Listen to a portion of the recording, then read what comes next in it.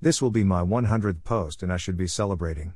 I mean, I am happy that I've come this far, but as I am writing this, I will be honest that I am not feeling great. In fact, I feel like I've lost, that I am defeated.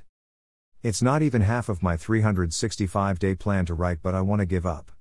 I feel like I don't have the urge to write anymore because I feel like nothing makes sense. I want to disconnect from the world.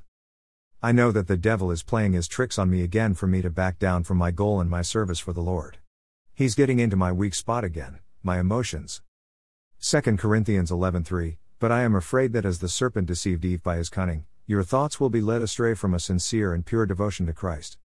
I asked my reverend pastor to pray for me. He prayed and told me this afterwards. Just continue. You know Satan and how he lies and cheats for you to break your feelings and lose your focus. But the truth shall always prevail that he already lost. Because you are with Christ, Satan is defeated.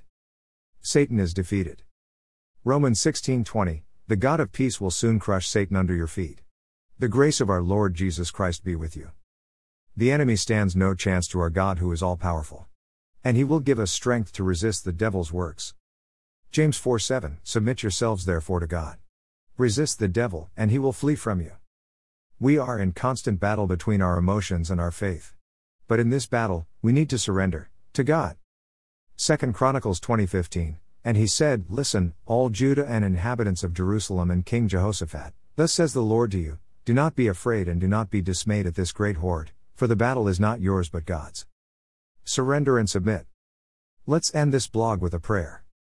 Father, thank you for your never-ending love. Thank you that you never leave us.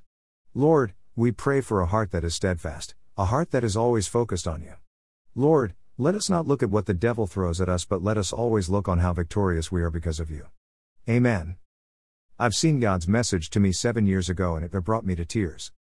Don't waste the things that you've started because I've put you there. It may be hard, but all you need to do is to trust me. Just trust him.